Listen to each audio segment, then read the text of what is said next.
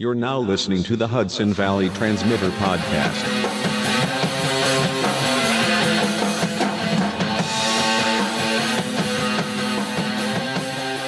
So Mark Gamma, actor, producer, writer.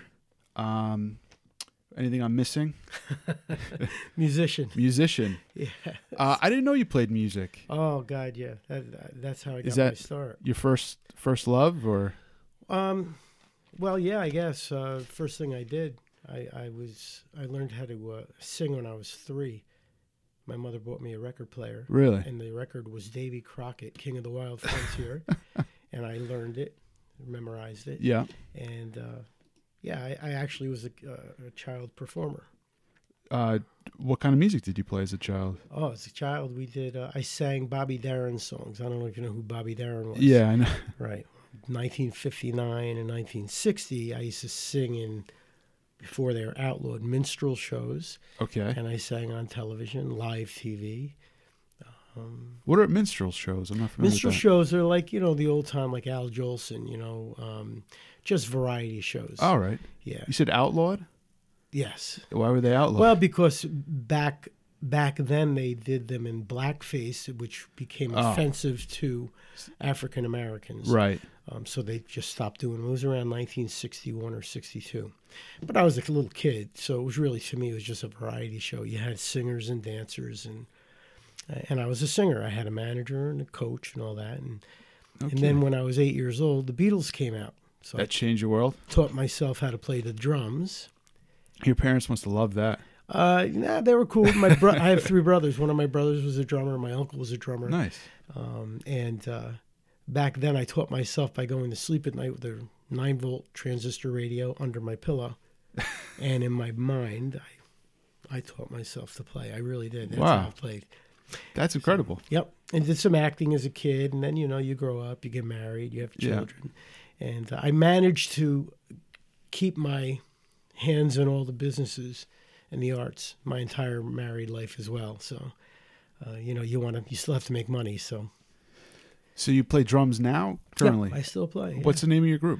The Doctor Magkneetoe Medicine Show. Okay, I've heard of that group, and I was at the Sentinel, so I think we'd get some notifications of shows that you had coming up on the calendar. What do you guys? Do you have any shows coming up?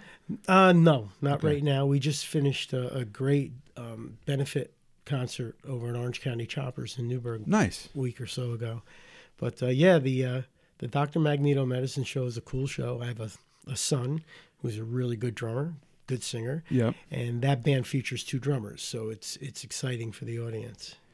That's really interesting. Mm-hmm. So you segued from your early influences in music to more rock and roll. Oh, yeah. And then it was just kind of... Yeah, I mean, as a teen and, out of high school, I went on the road. I was playing, man. That's where I got my chops. And, it becomes a part of you, I've been married a long time, 39 years. Yeah. And I remember my wife one time asking me when I was going to stop. And I used to, stop what? Playing. I can't Never. stop playing. No, yeah. It's part of me. I used to go see Les Paul at the Iridium Jazz Club until he passed. He was 91 years old, man, and killing it. That's cool. Playing, so it's cool.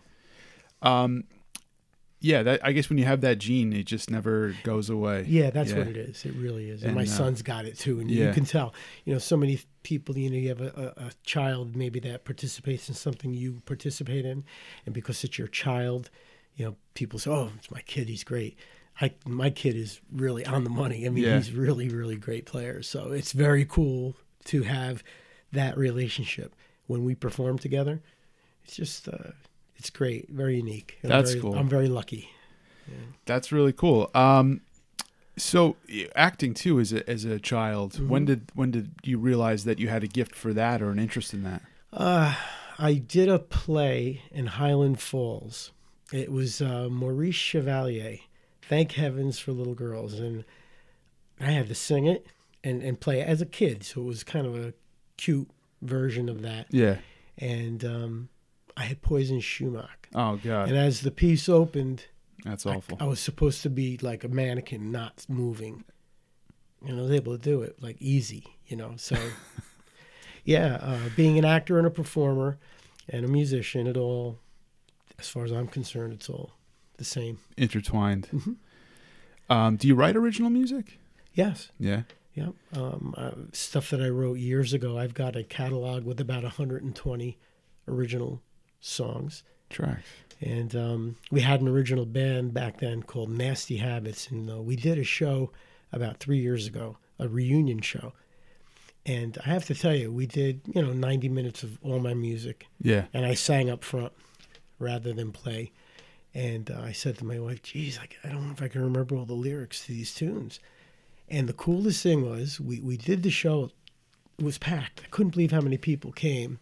And to see people mouthing your lyrics. Must be a cool feeling. And it all came. It was great. It was wonderful. And let's face it, if you're an artist, I don't care how old you are, you have to perform. You have to do what you do. Otherwise, you don't use it, you lose it. Yeah, absolutely. You mentioned remembering lyrics. Do you use a similar trick for that you do for memorizing lines? No. When I have to memorize lines, at the first sitting, I usually record everything. I'm an audible and visual learner more so than a reader. Yeah. So I'll read it, but I'm not a disciplined guy as far as really sitting down and doing it for hours. Right. So because I'm a busy person, I take that first reading of everyone's parts, and every time I'm in my car, if I know I have a scene or a project to do and I have a week or two to prepare, that's all I listen to in the car. This way I know everything. If I know everything, I don't have to think about my own line, because for me, it's all about authenticity. Yeah. So to do a part as an actor, I really want to do the part. I don't want to have to memorize the line and make sure I get the line right. I want to make it really feel real, really be real. Not even feel real, be real. So I just listen and listen and listen and listen. Is there ever an awkward moment where maybe you're at a traffic light and you get really carried away into a part and somebody looks over? No, I'm very conscious of that. Yeah. Yes. No, that's not happened yet. But I will tell you, I played I'm Not Rappaport, great play. And I did that show a few times. And I played a 90-year-old man, 88-year-old man. And it was great. The whole play really is just characters' dialogues.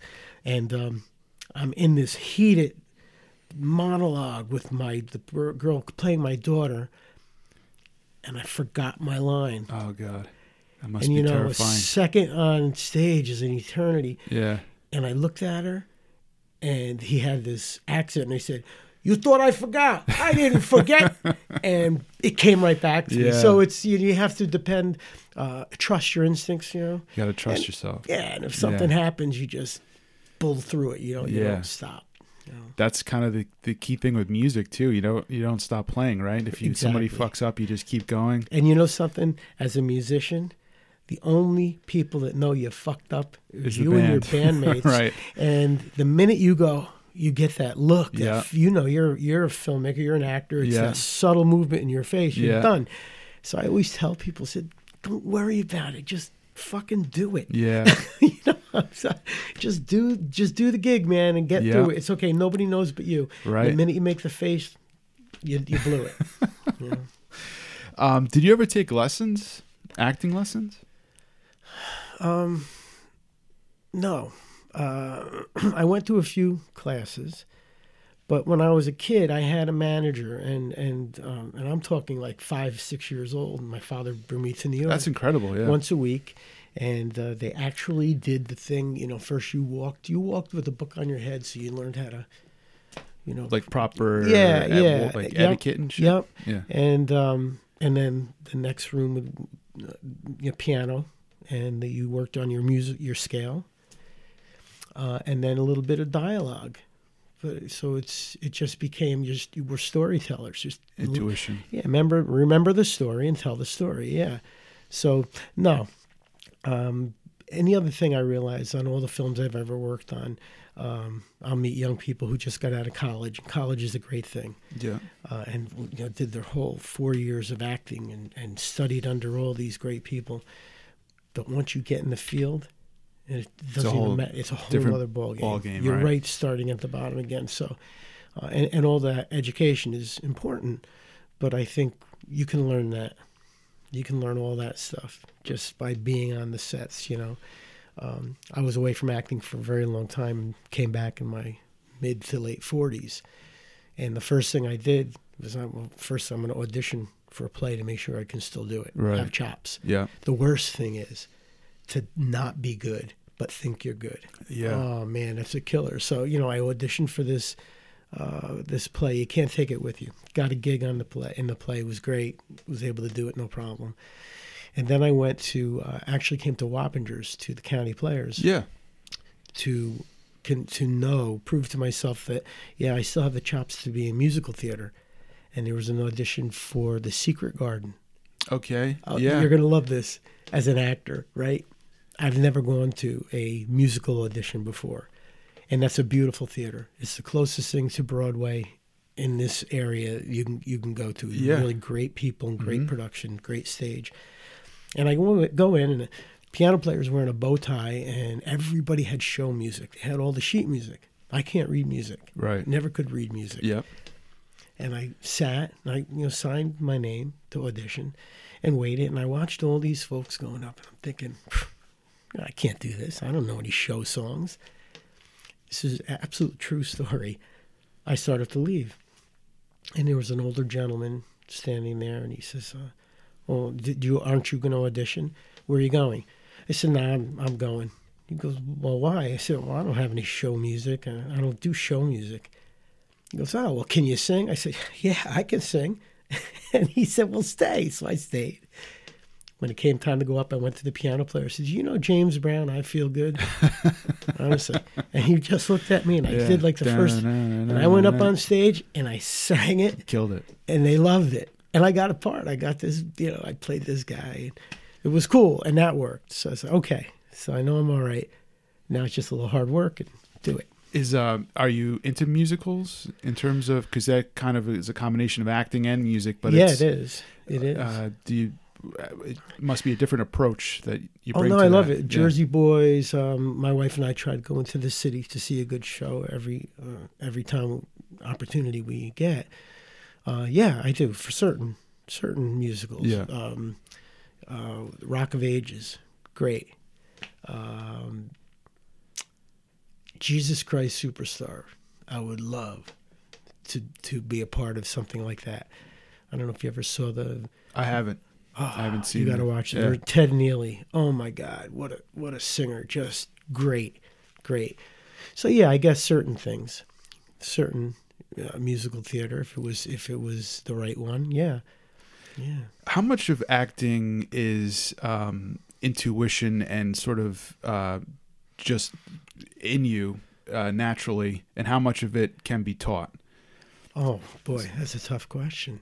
So I think when you've got it, that's got to be 50% of the game. Yeah. Can you be taught it? You could be taught probably 40%. Right. But there's a 10%. There just has to be a natural gut. Yes. Yeah. And I don't mean, and not a cockiness, Genuine. but hell yeah. Yeah. And you know what? If it doesn't work, I teach acting to little kids. That's where I was today, every Saturday at the Newburgh Unity Center. Mm-hmm. And I tell the kids, what are you worried about? Just do it. Because everybody gets up. Everyone's afraid. You have to have the guts to put yourself out there. And what I tell everyone is, a lot of people will make fun of you or will ridicule you or try to keep you down. Sure. That's just human nature, brother. Right. And it's always going to be like that. So you have to understand that you can do anything you want to do. And the fact that you get up on the stage, that's half the battle. Yeah. Because whoever would have criticized you or bust your chops in that audience, they see you on that stage and they go, wow, you're up there. Yeah, it takes a lot of courage. A lot of courage to get up there. And then in today's kids, I guess, wouldn't get up. As a young man growing up, if you've ever gotten in a fist fight with someone, you don't want to fight. You're nervous. Right. Before every performance, I'm always nervous. a good nervous. Have the butterflies, whatever you want to call it. That gets your adrenaline pumped. But I tell everyone, it's like if you've ever been in a fight, you're nervous, you don't want to fight. But that first blow is struck, all bets are off, and then you go. That's the only way I can explain it. Even playing in a band. Yeah. To this day, I get a little bit nervous, but once we start, you get caught. You get into it. You're doing it. Yeah. You're doing it. You close your eyes and you go. Yeah. Some of that. I played in a band for years too. I mean, some of it is you're just kind of on autopilot. You know, you have to be, because you can't focus on every kind of single note. Kind of like if you think about it too much, you'll fuck up. You know what I mean? You got to kind of trust yourself, like you said before, and just let it flow through you. I'm a singing drummer. Yeah. And, wow. And I sing and do some syncopated things. And I will tell you, there's been a couple instances where I did exactly that. I did something. And, you're going through it and you're singing. And I thought, wow, that was great. And then I thought about what I did, and you just mentally start to trip and fall, and it falters, and it's terrible. So you can't think about it. The chain reaction. Because you're thinking. Yeah. Overthink it. Yeah. Even with acting, some people just overthink it. There's guys you'll see, I didn't get that quite right. I missed this word. Right. Any filmmaker I know is more interested in the performance, the feeling, and that, we got it. It was genuine. Rather than getting every single thing exactly the way it's written. Yeah. Is that a different mindset, performing for a camera as opposed to performing for a room full of people in a theater? Yes. Yes, because performing, let's say in film, you want to have some freedom, but you have to please the writer of that film, the director of the film, that filmmaker. And so as a musician, it's a lot easier to take liberties. And you already know what's going to happen because you're in control. But as an actor, you want to make sure that you're okay. So, usually you have some kind of a good relationship with the filmmaker. And they'll tell you, take some liberties with this and that. Or you try it and say, is that okay? Right. And once that's okay, it's better for the actor. It's better for the filmmaker because now you're going to get the most out of that actor. He's not afraid to waver or deviate from, And that kind of carries over to stage acting as well? Yes. Yeah. Oh, yeah. Yeah.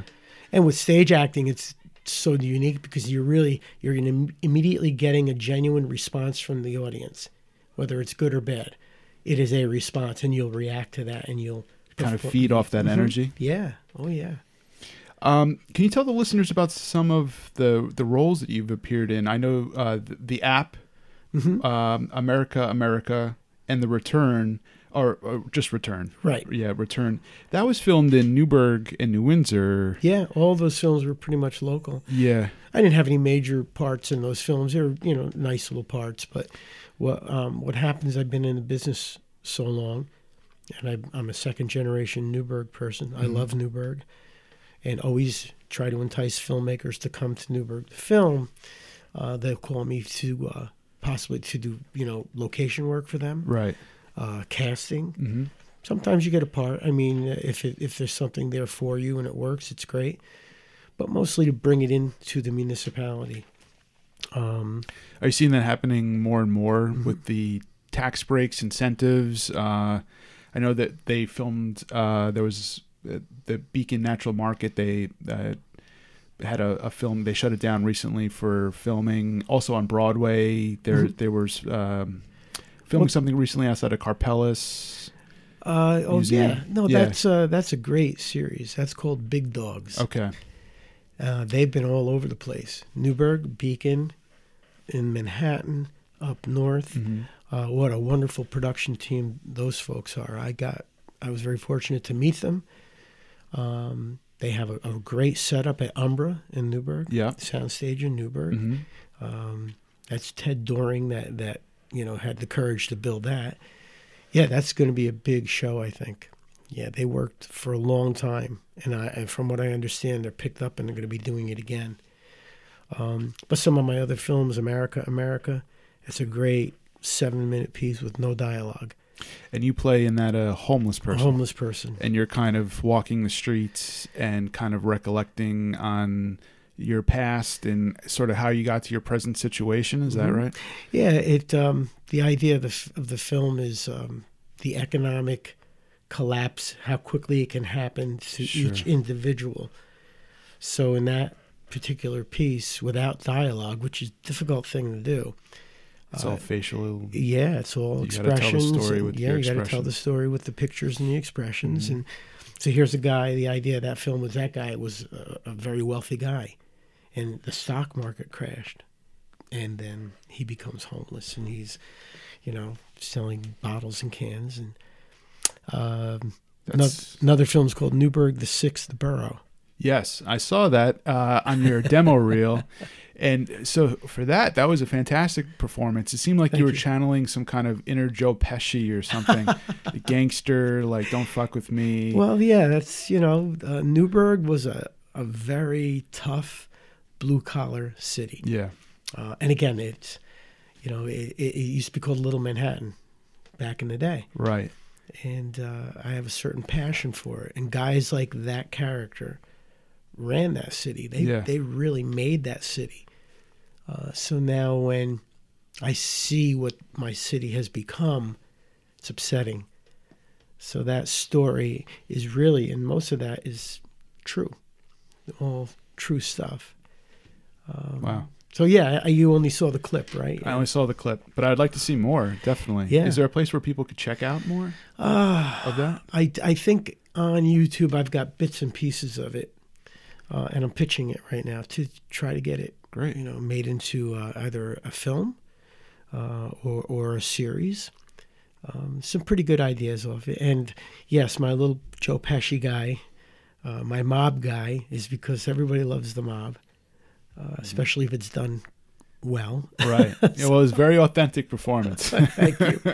The homeless man, I'll tell you an interesting story about that. We filmed that at the crack of dawn, right down by the Newburgh Library. The old City Club is that building that our character plays around. Okay. And I was concerned about authenticity. Right. And I'm not a guy with a lot of facial hair, so it took me a month to look, And we went to shoot. It was cameraman, director, myself. Yeah. That's it. And we were doing the bit. If you watch it, he wakes up and he goes to what is his bathroom, which is really the corner of the building. And anyway, characters walking down, and I did it. And I asked him, I said, do I look real? Like the real deal? And I'm telling you, I'm doing the bit, and I hear a car come to a screeching halt, and a woman screaming at my director. What's wrong with you guys? I'm calling the cops. You'll be ashamed of yourself. Look at that poor motherfucker. She going on, and he's screaming. He said, ma'am, it's an actor. Bullshit. And I never broke the character. That they were harassing you or trying hurt them. Yeah, the woman thought that the producer and everyone were taking advantage of you. Yeah, filming me. And he says he's an actor. No, bullshit. He ain't an actor. And she offered you $1. No. She took off, going to call the police, and I continued, and I did the whole bit right to the end. And I turned to him and I said, I guess it's pretty authentic. But that is, though, sort of a fear that most people have, right? That their life could change at any second. And especially with the recession and everything, you know, like you're talking about that. And that's kind of the catalyst and that sparks a fire under everyone's ass to get up out of bed every day, to go to work, that's right. One day that could be a reality if you don't work hard and get your shit together. And, it's scary. It's a scary thing. It's a very scary thing. And young people, I feel for, because one catastrophic illness or accident with no insurance, you're done. You're done. Yeah. It's unfortunate. Our entire society. Well, it's definitely for young people too. You got out of college and you're burdened with a lot of debt. Correct. And then you have maybe a car and an apartment and credit cards and whatever else. Yep. And it's hard to get ahead when you start off, deep in the hole financially. Yeah, you're absolutely right. But it's a definitely a strong and powerful premise for a movie. Someone who was on the top and had it all, and then kind of tumbled down to, probably his biggest fear of losing everything. That's right. I mean, the one scene I wanted to do, I just didn't have the funds. I couldn't afford to do it. I wanted to get a limo with like 4, seductive women, and this guy in a tux, the same character, cleaned up in a tux, drinking champagne, and stopped the car, put the window down. He looks at him, he looks back at him. It would have been really cool to see himself in the different kind of tier or whatever in real time. Yeah, sort of like a different dimension almost. Yeah, but that would have been like a $2,000 bit to do. I couldn't do it. Yeah. It could be pricey. Yes. I even learned with the project that you and I collaborated on, If It Bleeds, It Leads, the trailer. Yep. You could easily spend a lot of money. Oh, yeah. Yeah. But you want it to look as good as possible, of course. Mm-hmm. So you wrote America. Yep. And so what's your process like? Do you enjoy writing too? I love writing, yeah. And when you're writing something like that, do you have the character in your head? You're writing for the character specifically? Everything's for the character. Do you plan that all out beforehand? Do you do like a bio of the character or something, or you just kind of roll with it and kind of hear the voice as you go? Exactly. With that character, I think about it. You close your eyes, you think about it. What would happen if I lost everything? I mean, everything. Everything. What would I do? How would you do it? And yes, a certain amount of preparation. Go to New York for auditions a lot, and you just look. You can see the guy. So I see the way they move. I see the way they are, and emulate them. Yeah, that amount you have to do. But once you get into that skin, and you let your intuition take over. The return, I keep saying no return, but just to go back to that for a quick second, because I was the editor of the Sentinel, right, for a few years, and while I was there, I think they filmed a scene on that same street. I'm not sure if you were there that day, but it involved hazmat suits. Yes, they because we just saw some commotion, like, oh, what's going on? I took a walk down there, and they were filming. I believe it was that film. Yeah, and Return did a lot around here. They also, excuse me, they did something in a log cabin out on, on the way to the Commons. What road is that? 32, I think. 32. Yeah, so they did quite a bit. I don't know exactly what they did on that scene, but mostly what we did was Motorcyclopedia. That's where we set their scene up. And this is all because of the tax credits, which you know. Right. But Return was, they're great people. Did a wonderful job. That was one of the first things to come to Newburgh. And it's definitely increasing. You're seeing more and more. Absolutely. We're at 40% now. 40% of tax break. Tax break. Yeah. Wow. That's huge. That's giant. Huge. Yeah. You know about the Columbus Circle thing, right? The radius for SAG. I'm not familiar with that. Okay. The reason we're not killing it with all the movies is because there is there's a circle. Oh God, what do they call it? It's a radius outside of Columbus Circle. Once you go past that mark, which we're about, I think, 12 miles north of, you now have to pay cameraman per diem plus what he would get. So the cost becomes so much, it doesn't pay for them to come here. And that law was I think it was created in the 1919 or 1920. So you're talking about Columbus Circle in the city? Yes. Okay. Yeah. There's a radius all the way out to the island. Mm-hmm. Once you go outside that radius, for all the union people, it becomes cost prohibitive for them to come here. So they kind of restricted, so all the filming would have to be in Westchester in the city. Right, exactly. Yeah. But that's changing. So now, to make us a little more competitive, we have a 40% tax break, which is higher than what it would be in the city. So maybe that offsets some of that cost. So are you seeing that as sort of a Or do you forecast that the Hudson Valley will be sort of like a satellite location for Hollywood? Yeah, Hollywood on the Hudson. Yeah. I've heard that term. Yeah. And I believe that. We're perfect alignment with Manhattan. Right. It is 2018. Yep.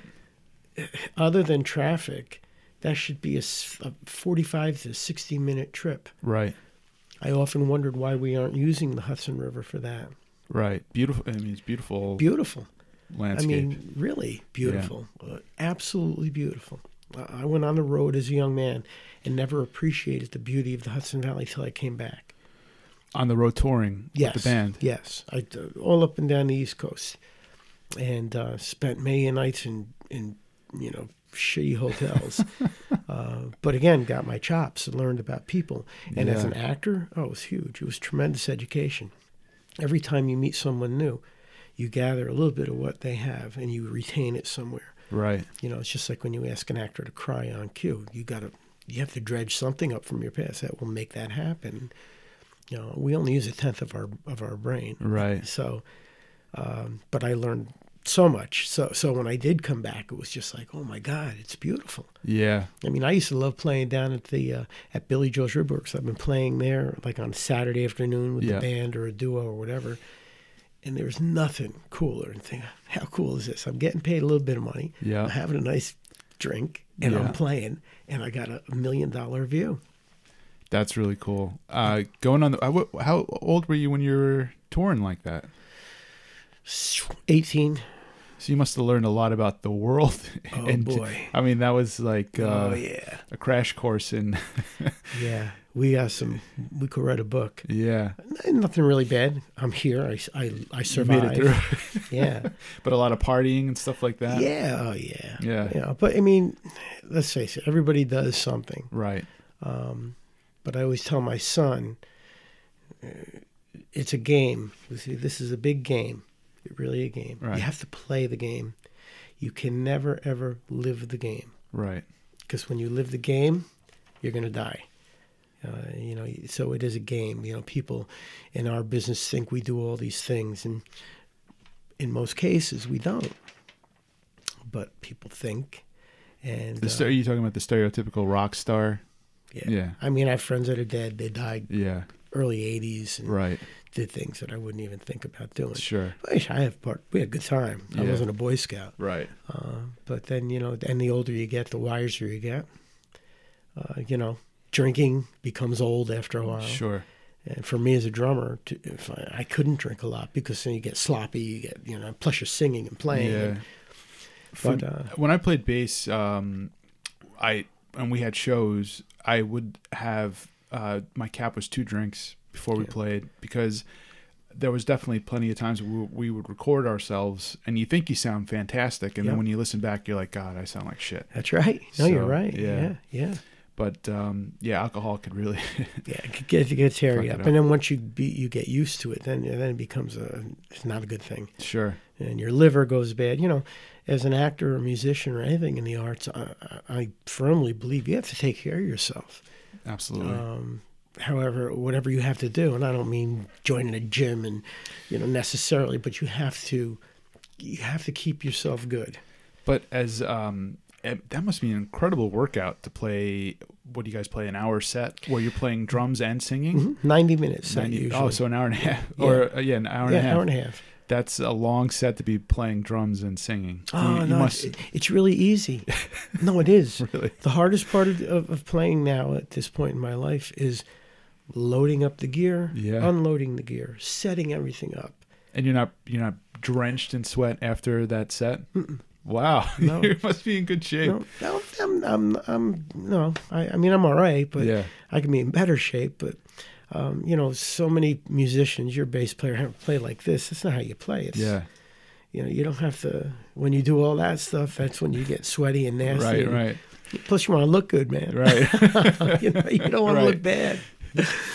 Oh, that's too funny.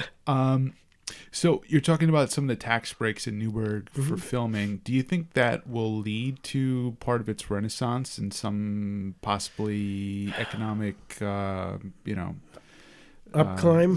In the city? Yes, I do. But again, when you're dealing with the municipality, you're dealing with the city council. Right. You can't run for city council or mayor unless you reside in the city. Right. Now, I'm a property owner in the city, but because I don't reside there, I can't run for any of those offices. Right. And not just Newburgh, but...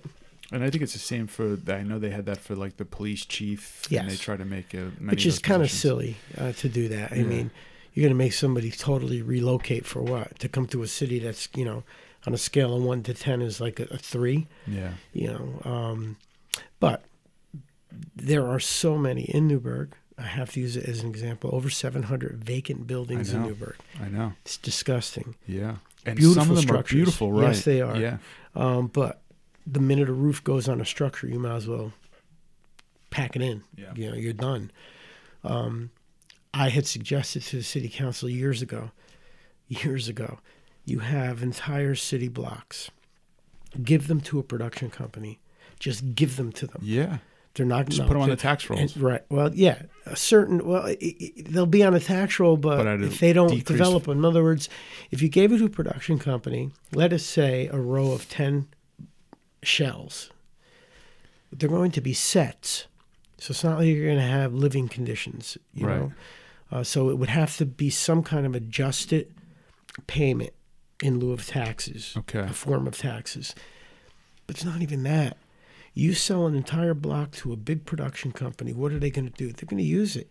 Right. They're going to come in every day with 200 to 300 people that need to eat in our restaurants, drink and live and all that stuff. Right. Exactly.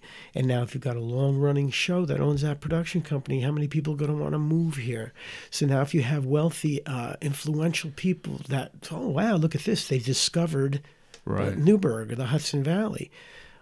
It becomes, again, a domino effect. So I think that's a fantastic idea. I was always, again, when I worked at the paper, we'd have to do editorials, and everyone has their idea what can make Newburgh a better place. And I was thinking like Nashville, like music, like some kind of, not a gimmick, but like it's known for something. Right. So, and there, like I know Lucille Ball and Desi Arnaz used to play at the Ritz and stuff like that.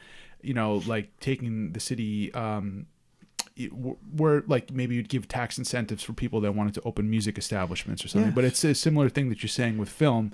I think it's a great idea. I mean, it would generate so much money into the economy, and there'd be so many creative people that would move to the area. That's right. And I think absolutely, like you were saying, the city, in terms of its structures and buildings, has such an asset in those buildings, which are beautiful. Yep. And with a little like TLC, could really be turned around. Yeah, and you have to have vision. You have to have vision, right. And you have to have some. You have to have some balls. You got right. Throw it out there. Yeah. Can you imagine where that museum is? If that was all venues of music and theater and restaurants, and they could walk down to the river and not worry about. You're talking about Carpellas? Yes. Yeah. Yeah, from there down. Right. Liberty Street is beautiful. Liberty Street is coming back. Yeah, and you have the college, right? Where we, had the little table read at Two Alice's. That place looks great. Yes, and there's some. I think that all that stuff needs to happen. I look around Beacon, and a lot of people are like, "Well, we hope what happened in Beacon doesn't happen to Newburgh the same way," where they feel like maybe it's too much too fast. They maybe force some people out. Because the prices went up too high. I'm sure they did. And they obviously want some kind of economic, sort of and creative renaissance. But, do you think something like, because Newburgh needs to take on its own image. It can't be a microcosm of, or not a microcosm, but copy what, Beacon did, because it's not going to work. It's a different area. Well, you have the train. Right. You guys have the train here. That's huge. I even see near the train station, it looks like they're building condos like this. They are. That's smart. Yeah. Really smart. So I think what's happened in Beacon, you're exactly right. It is going to outprice the natives. Sure. Newburgh has that waterfront. Right. And Newburgh is bigger this way. Yeah. I ate at Brothers with my brother and another couple friends the other night. Mm-hmm. And said, wow, this from the minute you get on Main Street, it's about a mile in, isn't it? Approximately, yeah. Yeah. it's great. It's like going down to Soho or, like a little Manhattan, a little Brooklyn, like the old days, lighting, everything. It's beautiful. But you can tell this is going to be money, a lot of money. Yeah. Newburgh has so much more room. I think Newburgh is almost 5 square miles. It's a lot bigger. Of space. Yeah. Yeah. So I think Newburgh is more affordable. But you'd have to buy up entire city blocks. Mm-hmm. It's the only way you can do it. I owned 3 properties where the Newburgh Actors Studio was. The reason I would never buy downtown was I had friends buy a 3-family apartment house that's empty. Their plumbers would go and load in all of their copper piping. And then someone would swipe it. The next morning, Yeah. everything was gone. Are you kidding me? I got to sit out there on a newsie to protect what I got? Yeah. I just wouldn't do it. That's the thing. Like, no one will go there for day trips or to open a business or to live unless they feel safe. Correct. And I think that's, when they cut the budget, the last thing that should go are the police and the firefighters. Yep. And the problem is there's only 33% of the population paying the bill. A lot of renters, right? Well, even renters are okay. I mean, I had, if you're a landlord, you're still paying taxes. Mm-hmm. But I'm talking, if you have 700 or 800 vacant homes, what's your occupied space? How many people pay taxes in the population? 34%? Do you know what I mean? Mm-hmm. The city owns all the rest. So you're not making enough to maintain the roads, for your fire department, for the police department. Right. So it becomes a vicious cycle that there's no recourse. You have no way to come out of it because you can't afford the police, you can't afford the firemen. So now people don't feel safe. They're not going to come. Right. Domino effect. Yeah, and the more and more people, the whole attitude of I'm entitled to, it makes me sick, man. I mean, I've been working 3 jobs my whole life to be an artist and to maintain a decent lifestyle and have what my family would need. Do you know what I mean? Yeah. To think that I got to sit back and, well, you got to give me this and give me that and give me this and give me that. Don't get me going. So you grew up in Newburgh. Yes. Have you seen it change since? Oh God, yeah, right done. Yeah. When I was a kid, I used to sing at the Ritz Theater. Yeah. That was a real theater before they changed it and turned it into an X-rated movie theater where they chopped it up into 3 sections. Did they? I didn't know that. Yeah. It's a beautiful theater. Yeah. Frank Sinatra sang there. Yeah. Tony Bennett sang. All the big acts would come to Newburgh on a Wednesday or Thursday night and do a dry run show. Exactly. There was a test run for Manhattan. Yes, and then into Manhattan. Yeah.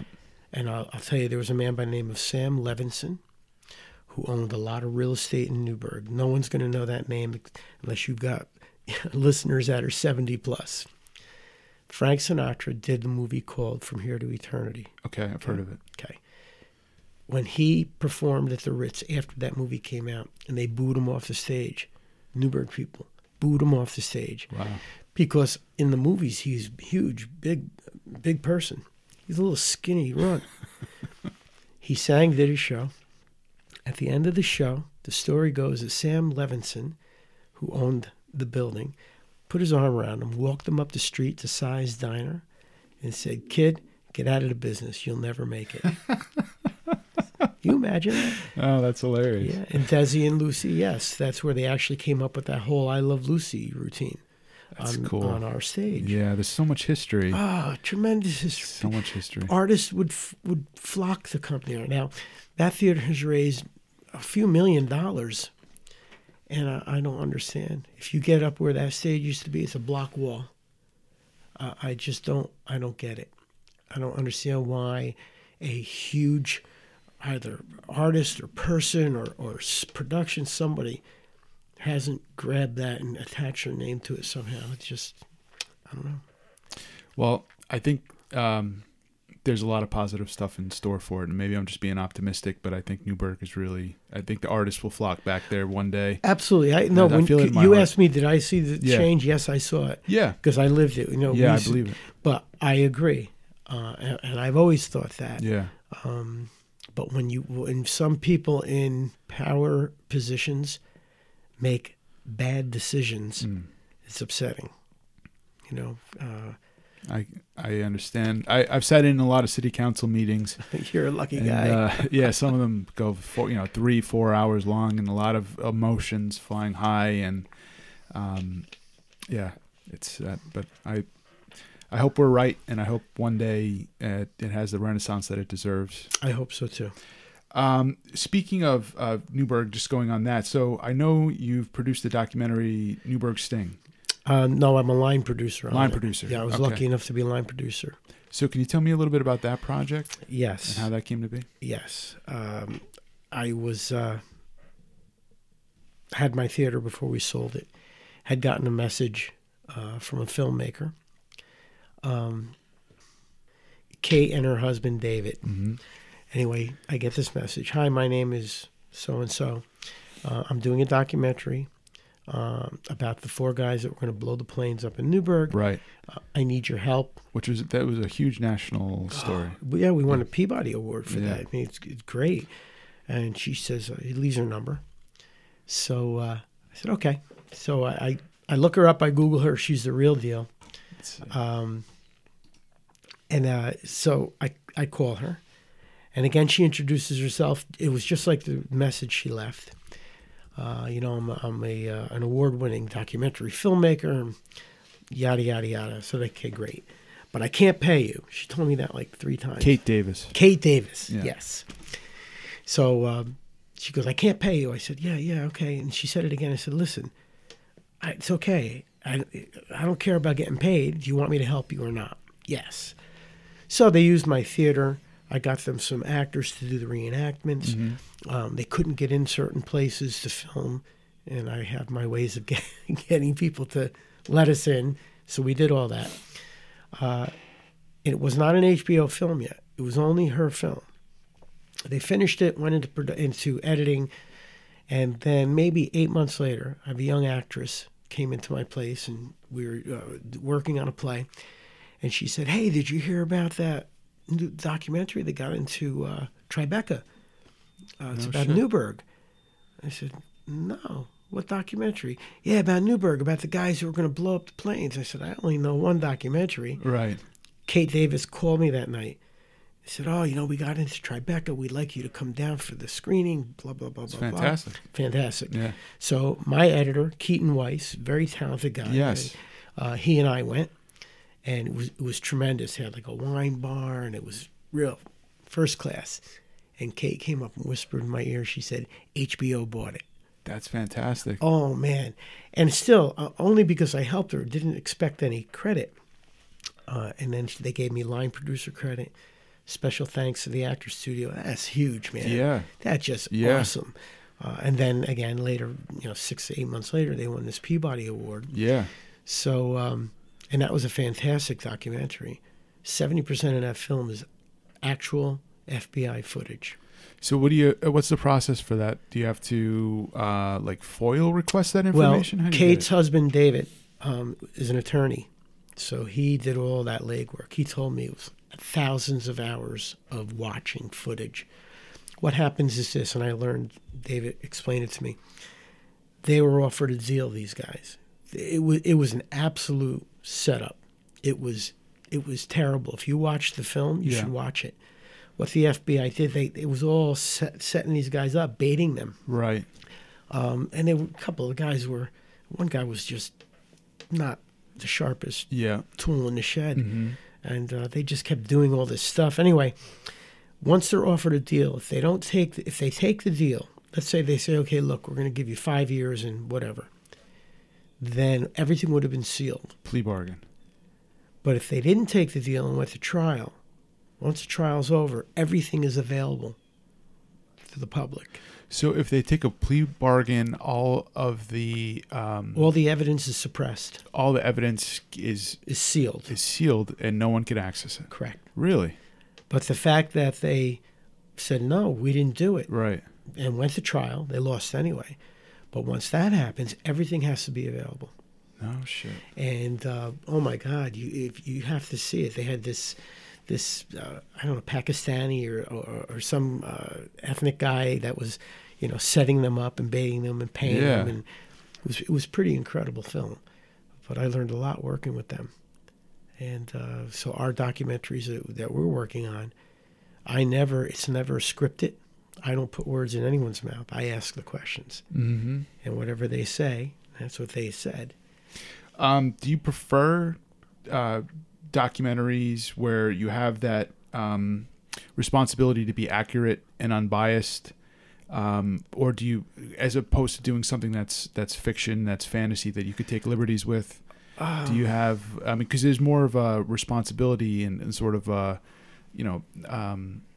responsibility on your shoulders to be accurate, to be unbiased. You're basically being a journalist in a sense. Yeah, I like that, because it's, if I ask you a question, however you respond, you respond. Right. Now, if you are not factual, you're not factual. Right. Not me. Right. I've asked the question. Right. And it's up to the viewer. You're really just saying, okay, look, here's what this guy says. What do you think? Yeah. So tell us, we talked a little bit before we started the interview, but you are working on a pair of documentaries currently. Yeah, we finished one, which is called The Lost City Diaries. It's really very good documentary. It's about urban renewal. And urban renewal was a federally funded program in the late 50s, early 60s.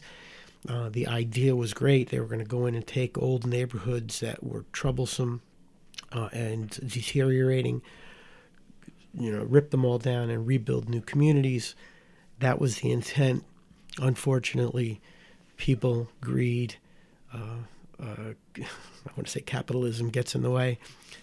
And so lots of people were taken advantage of. They were buying homes way under market value, right. Stripping those homes of all the beautiful things that might have been inside of them, turn-of-the-century homes, and then never rebuilding.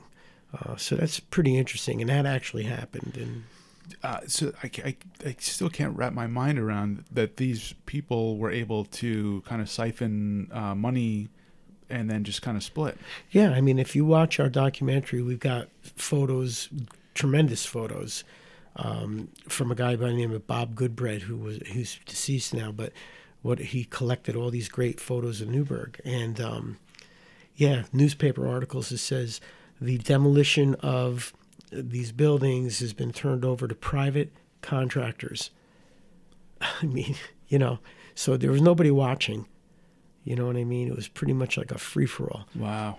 And if they hadn't stopped it, Montgomery Street in Newburgh, you ever seen it? That would not have been there. That was next to go. Jeez.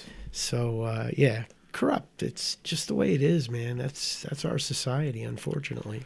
So when are you anticipating that that's out? Well, that's not out for the public to see. We've entered it in a few film festivals. Nice.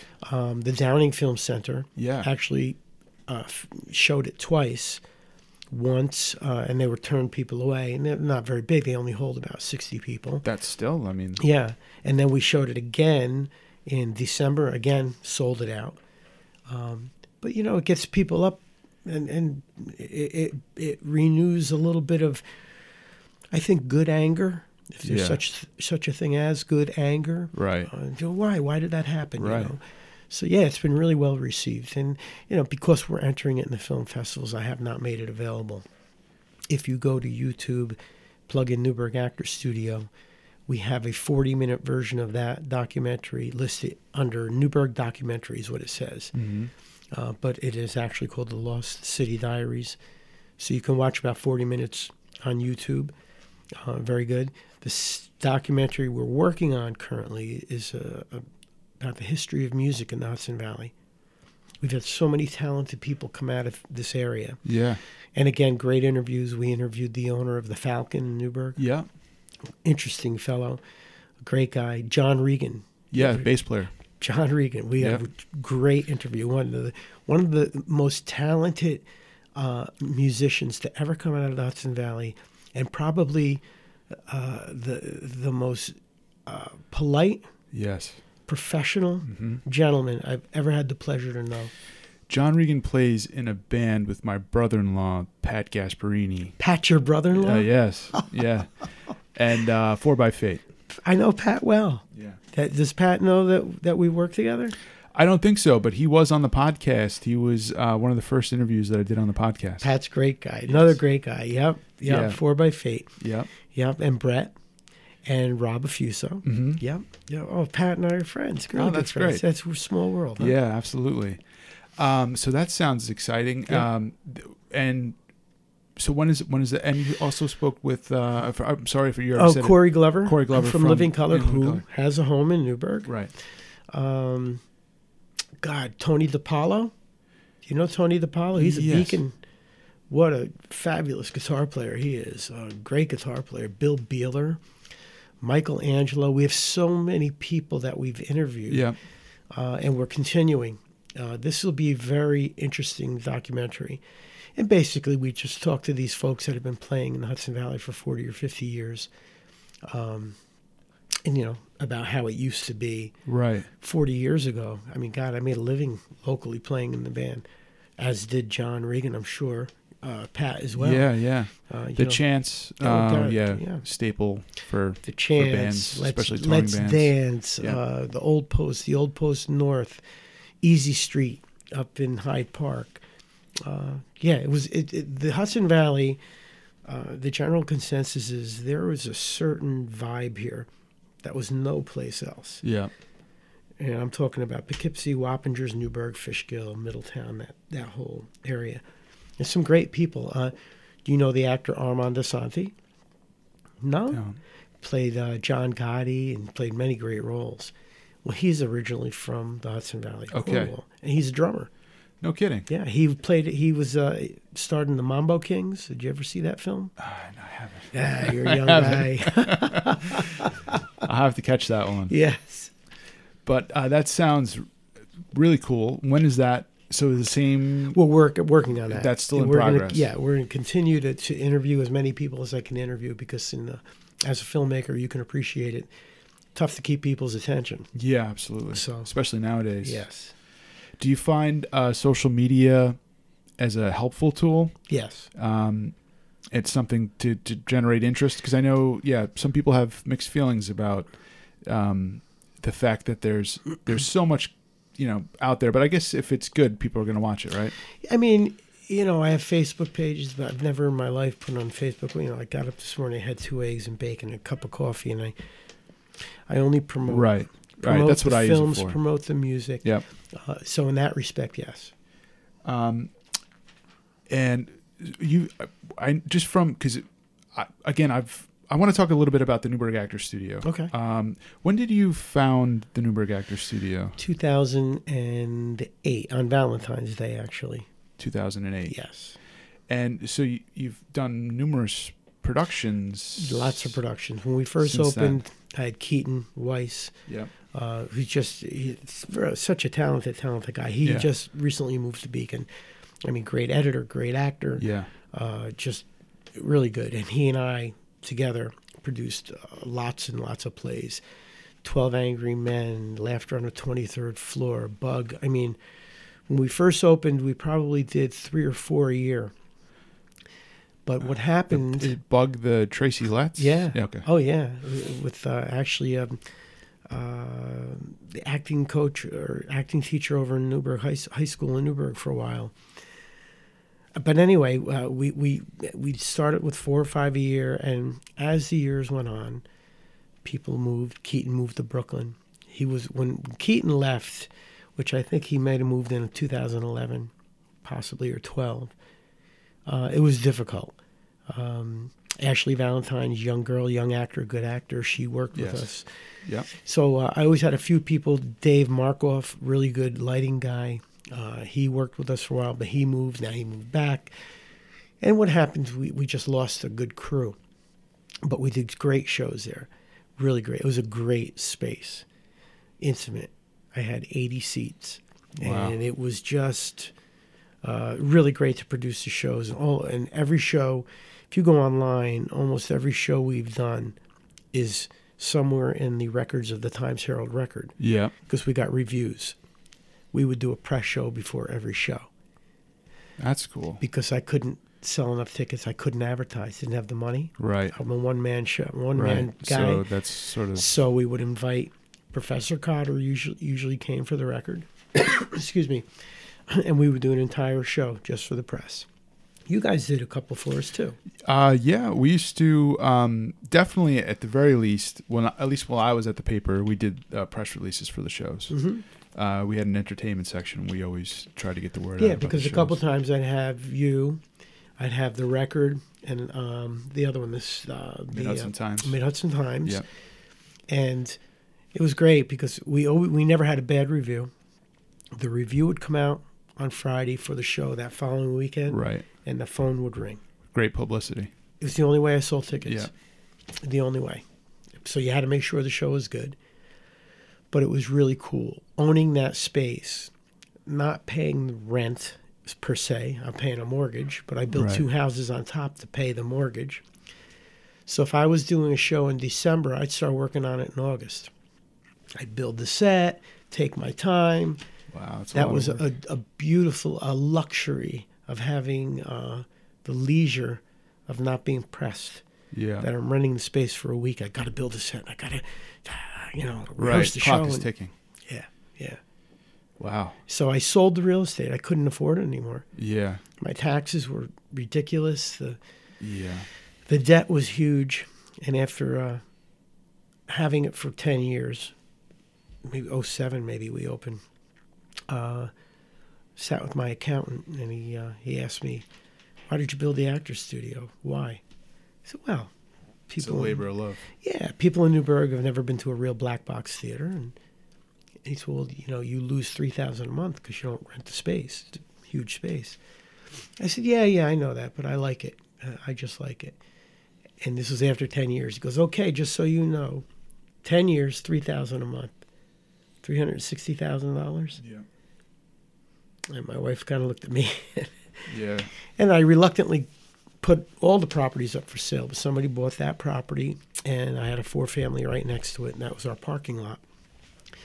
So now I am looking for a space, but I want to get a space that holds 400 people so we can maybe make money and have entertainment. So that's good news. So there's going to be another reincarnation of the Newburgh Actors Studio. I need a partner. I need someone that has a space. I stored everything, all my recording equipment, my lighting, staging equipment, everything is stored in the building in back of the property we have now, which is a Guatemalan restaurant, right next to where the Actors Studio was. And so I'm actively looking this year. I want to find somebody.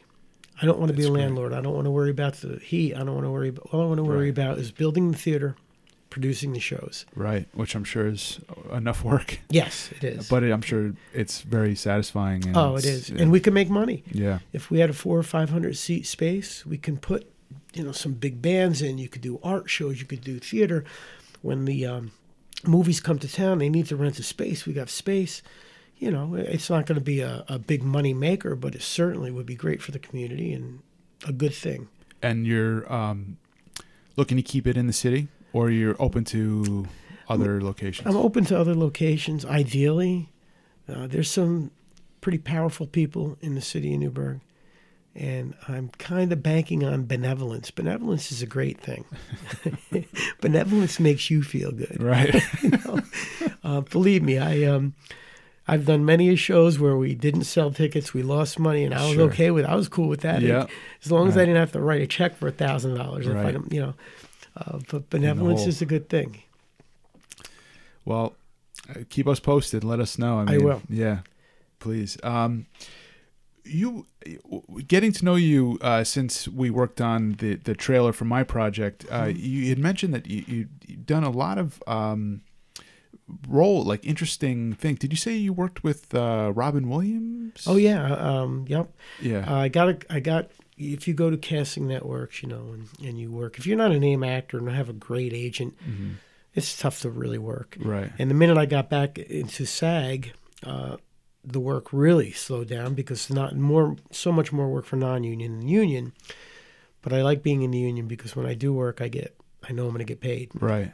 And then, you get what you're supposed to get, so they protect you. Right, and you don't have to fight for your checks. Exactly. They take all that. Yeah. Exactly. So I answered a thing for a body double for Robin Williams, and he was doing the movie Old Dogs with John Travolta. So they give you the description, the height, and all that, and so I submitted myself. and it was a Wednesday, raining like a son of a gun, and I get a call. You submitted yourself. We want you to come down to a place right in Manhattan. Yeah. Now. I get in my car, go right down. Shoot down there. Running through the rain, get to the building. Guy looks me up and down and goes, okay.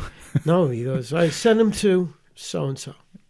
Now the guy takes me PA, runs me across the street in the rain again. Wow. In front of another guy. Yeah. Does the same thing. It's almost like I felt like, like you're a piece of meat hanging in the thing. And the guy goes, okay. All right, bring him to so-and-so. Yeah. Now they bring me to where Robin Williams and John Travolta were filming a scene, and it's a woman. Unbeknownst to me, it's Robin Williams' manager. Okay. Does the same thing. Is that must have been nerve-wracking? Well, I said to her, are you going to give me this gig or not? You're just going to have people and she looks at me. She said, what? I said, listen, I just drove 60. I did. I said, I drove 60 miles in the rain. Right. One guy looks at me, another guy, now I'm here. Are you going to give me this fucking gig? Just like that. And she goes, you want it? I said, yeah. She goes, you got it. So what I was his body double. Yeah. If you watch the movie, I'm driving a Volvo across the Manhattan Bridge near Chinatown. First, they put us over in the across in Fort Lee, New Jersey, and we're driving on the Bear Mountain Parkway. Yeah, the Parkway, Palisades Parkway. Yeah, yeah. And it was the coolest thing. I'm driving. John Travolta's body doubles here, and there's two little kids in the back. These are the characters. Yeah. It was precision driving. All right, do this, and then the PA is laying down in the back, talking to a helicopter over top that's doing the shot. Holy shit. It was really cool. Yeah, this is before drones. Oh, yes, exactly. So we do all that.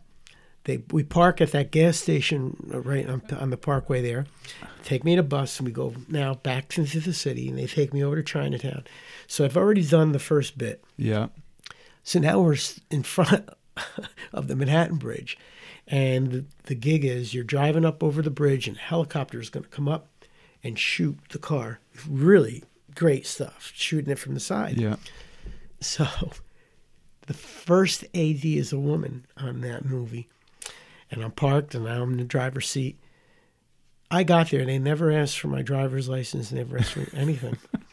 So the woman comes running over, and we put the window down. She goes, Mark.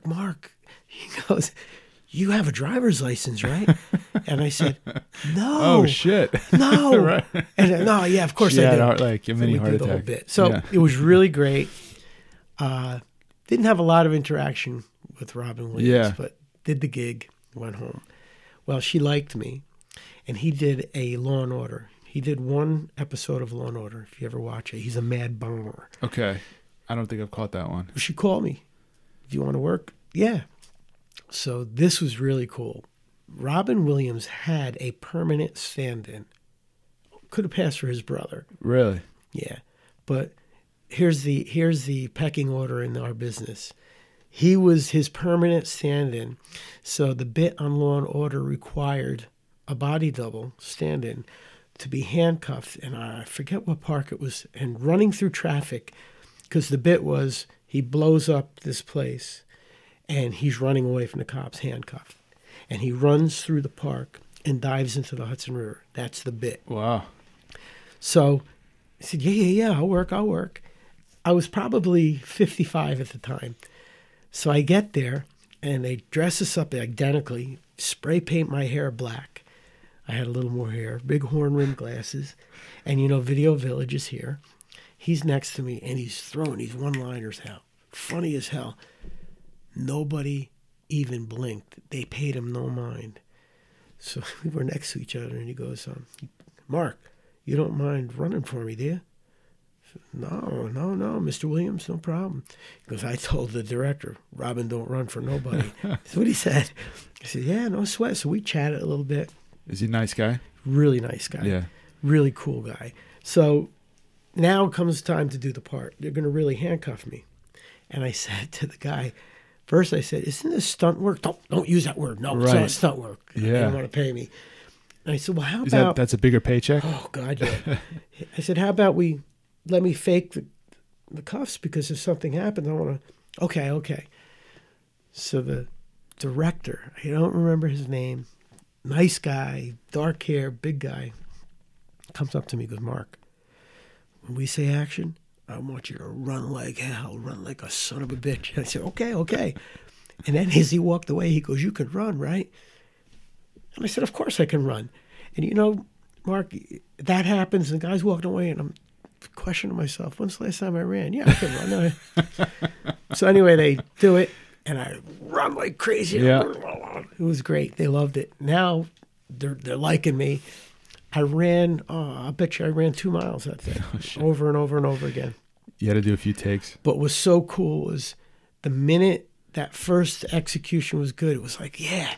Now you're really working with the guy. It had nothing to do with money. Yeah. Nothing. It had to do with, I'm really, really working on this film. Yeah. You know, as opposed to being a background person or, Yeah. you know, you really are part of it.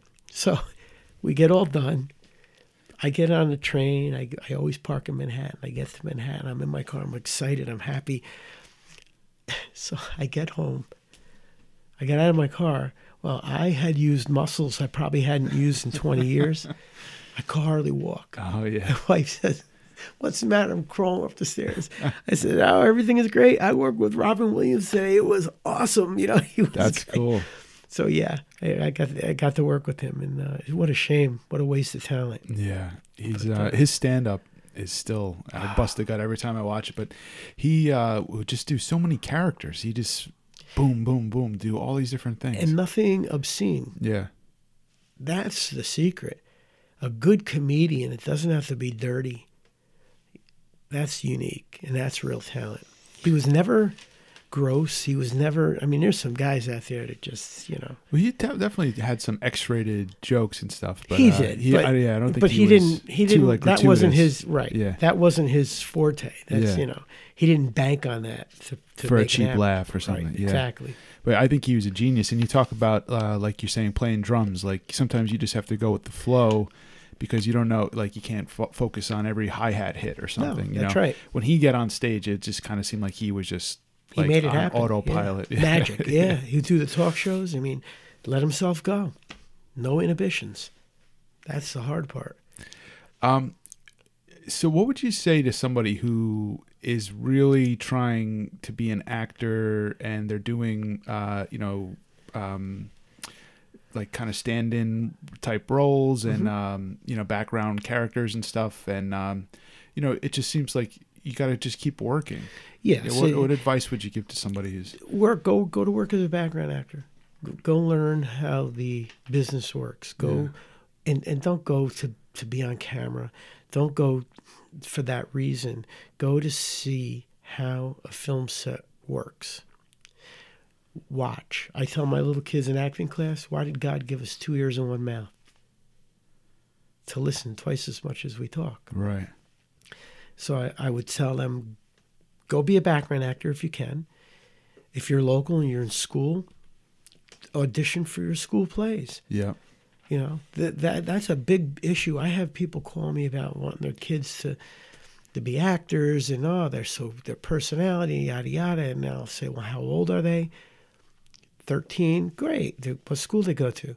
Have you been in any plays? No. Why? Right.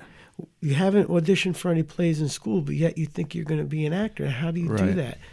And I've since I sold my building, I met a few kids at Barnes and Noble with the parents. And I say to them, listen, I'm not here for your money. You think your child can be an actor? And yeah. And I was, have you done anything? No. And I'll walk over to Barnes & Noble, I'll grab a monologue book, which is nothing more than a paragraph. Mm-hmm. And I'll open it up and say, read this. When I got up, there's more. It's like a robot. Like a robot, yeah. Listen, do yourself a favor. Before you pay me or you call someone else, buy this book. Do you own a mirror? Yeah. Yeah, get in front of the mirror. Learn to grab a line, look up, deliver the line, grab a line, deliver the line. If you still have the same passion to do this in a month, call me. I think there's a misconception among people that acting is very easy, and actors don't really work. They just kind of show up and miraculously know their lines, and are in this character and put on this amazing performance. It's just like easy. Yeah. Where like anything, it takes work. Of course it does. And anyone who wants to do it seriously, you have to practice and you have to work at it. That's right. That's exactly right. Are you still offering those workshops and stuff? Yeah. I really do one-on-one coaching now is best. Yeah. Because the problem with the workshop is if you have, let's say, an accomplished actor and a novice, somebody's going to lose out here, a real actor who just wants to work on his stuff. Because, again, if you're not working, you're not working. Yeah. That's one thing. So you get to do scenes together, and you're working off each other. It's like going to a gym for actors, Whereas a novice, a kid, I don't even like to do that unless they've at least done a few things or tried a few things and have some idea of what they really want. You know what I mean? It's a misconception of my kid is so witty and so handsome and so beautiful. Right. Somebody's going to discover him. It just doesn't happen like that. No, it doesn't happen like that. No. One thing that I saw on the Newburgh Actors Studio website that I thought was really cool is that you have a database that you're collecting information for producers, directors. It seemed kind of the whole I have gambit. all that. Yep.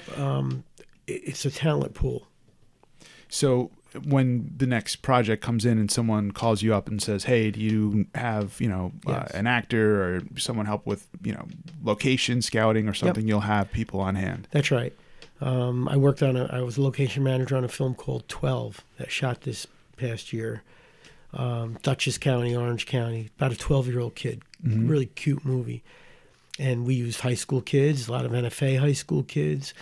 And that's really what I use social media for. When we need to cast something, I put it out there, and it's great. If somebody can get an opportunity to work, as I said, go work as a background actor. Yeah. Here's an opportunity for you, and you'll see the way it works and build your chops a little bit. Yeah, it does, and it gets people excited. And who doesn't want to be in a movie? Definitely. Have you seen any movies lately that you thought were particularly good that you enjoyed? Yeah, actually. I'm a member of SAG, so I get all these films to vote on. And The Shape of Water. I heard that was really good. Really? Is that with Michael Shannon? Is he in that? Yes. Okay. Michael Shannon is in it. He was in Return. Right. Really interesting movie. Interesting. I liked it. My wife did not like it, but, it's good for your imagination. You think about, I won't talk too much about it, but watch the film. It's a very... moving film for me. It was. I'll have to give it a shot. Yeah. What about actors? Is there any actors that come to mind as someone who you'd say their performance is genuine, someone you'd think really has a handle on the craft to some degree? Oh yeah, De Niro, Al Pacino. Yeah. All those guys. And were they here recently filming something? I got to work. I worked, did a little bit of background work. I just wanted to work on a film on The Irishman. Yeah. Which is about Jimmy Hoffa. Can you tell us a little bit about that? Because that's really a cool story. It was really cool. You try not to work background work. You really want to work principal work. Right. So I heard about this film coming out. Actually, got together with their location scout back in April. We tried to get him a spot in Orange Lake, but it was a little too far. Again, that circle killed us. Anyway, after I met with him, I contacted my agent and said, "Geez, is there anything available? I want to get on this movie. This is Al Pacino, De Niro, Pesci, Martin Scorsese directing. It's a home run." I couldn't get arrested on the film. Couldn't get anything. So anyway, I answered a call to do background because I just wanted to be able to work on it. Yeah. So I went to work one day. I played a union official, and we shot it in the Bronx at a VFW.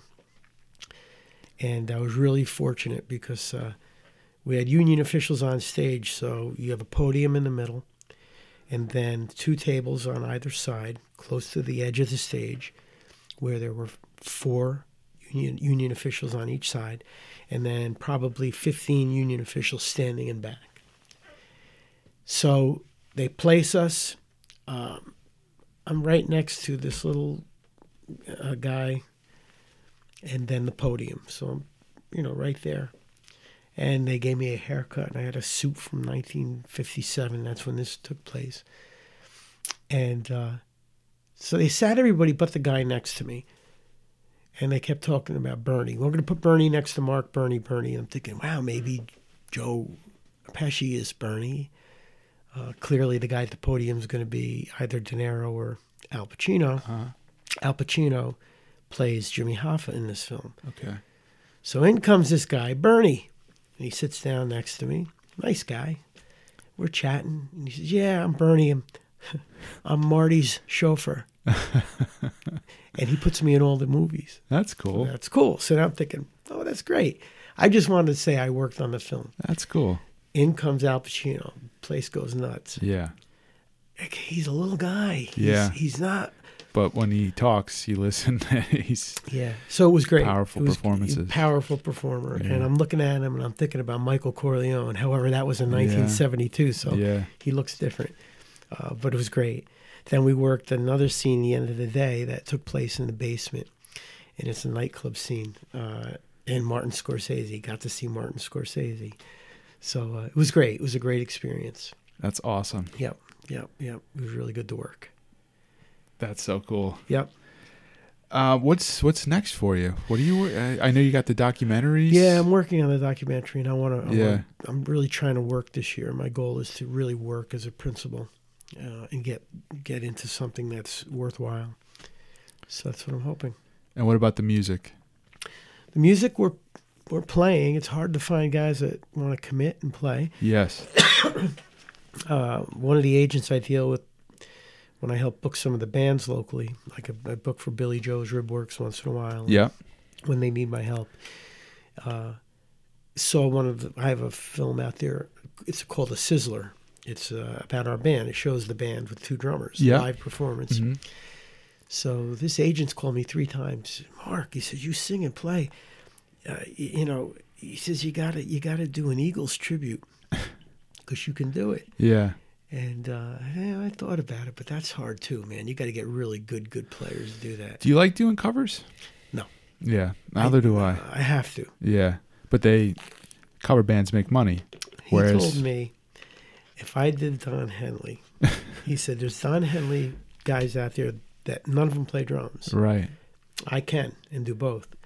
He said I can get you $10,000 a night. Damn. Can you imagine that? Jeez. No. I mean, to be able to do originals is great, but, I realize, too, I'm a realist. Nobody cares about your originals. If you want to play. Right. I mean, you can play once in a blue moon if you're doing your originals, and if you have any kind of a following, that's great. But to do it on a regular basis, people don't care. But, so, like, the Eagles, at some point, mm-hmm. Nobody probably cared about the Eagles. Right. At some point before they got a record deal. But then you have a record label. I don't know offhand which label they're signed to. I don't either, but they dumped a boatload of money to promote them. Yeah. And when people hear the song 100 times, then they sing along with it and then they love it. And I don't know why humans are that way, where they need to hear something a bunch of times for it to sink in, and then they really... they want to go out and buy the album, but I guess what I'm getting at is those record companies used to have budgets to dump behind bands to get them on the radio and get them on TV and get them on magazine covers.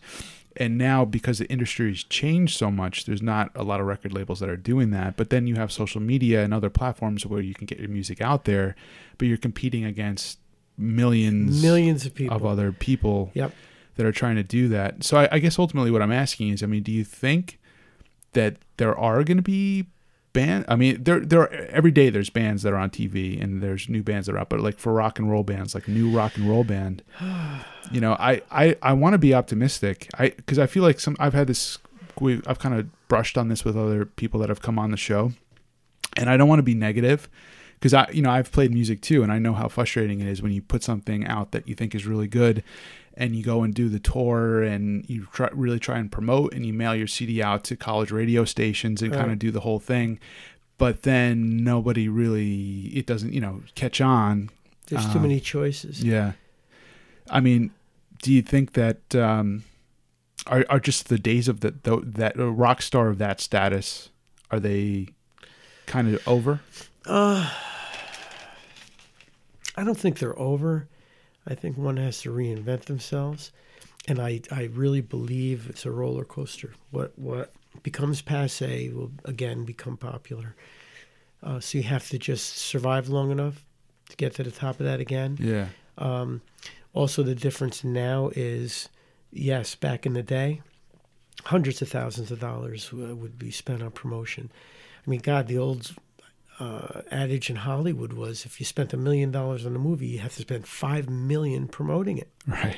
Otherwise, nobody knows about it. Right. Yeah, it's a huge part of it. So you have to create this whole. You have to create your own excitement, and social media the way it is. You can do that. Yeah. If you have something unique enough on YouTube, if you get enough hits on YouTube, you get noticed. Right. You could be a viral star on YouTube. Yes. And I think there's companies out there, record companies, that do nothing but surf. Right. They pay YouTube. attention to that. Yes, they do. Yeah. How many views? How many views? I mean, our documentary, our 40-minute version, has almost 13,000 views. That's great. That's pretty good. Yeah. And all it says is Newburgh documentary. Right.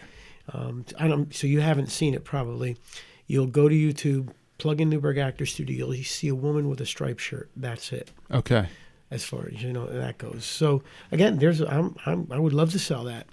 Newburgh, the Sixth Borough. It's a great story. I've got some influential friends that say, "My God, this is a great story. It needs to be told." Well, good. Who do you know with $1 million that'll put it up, and we'll do it? Yeah. I've self-promoted my entire life. Still self-promoting. Yeah. And even if you had $1 zillion, it wouldn't matter. If it's not a good product, it won't work. Sure. So it's got to be a good product. You have to have the right push, and the timing's got to be right. Right. There's so many things. All those ingredients. Yeah. Got to come together. Yep.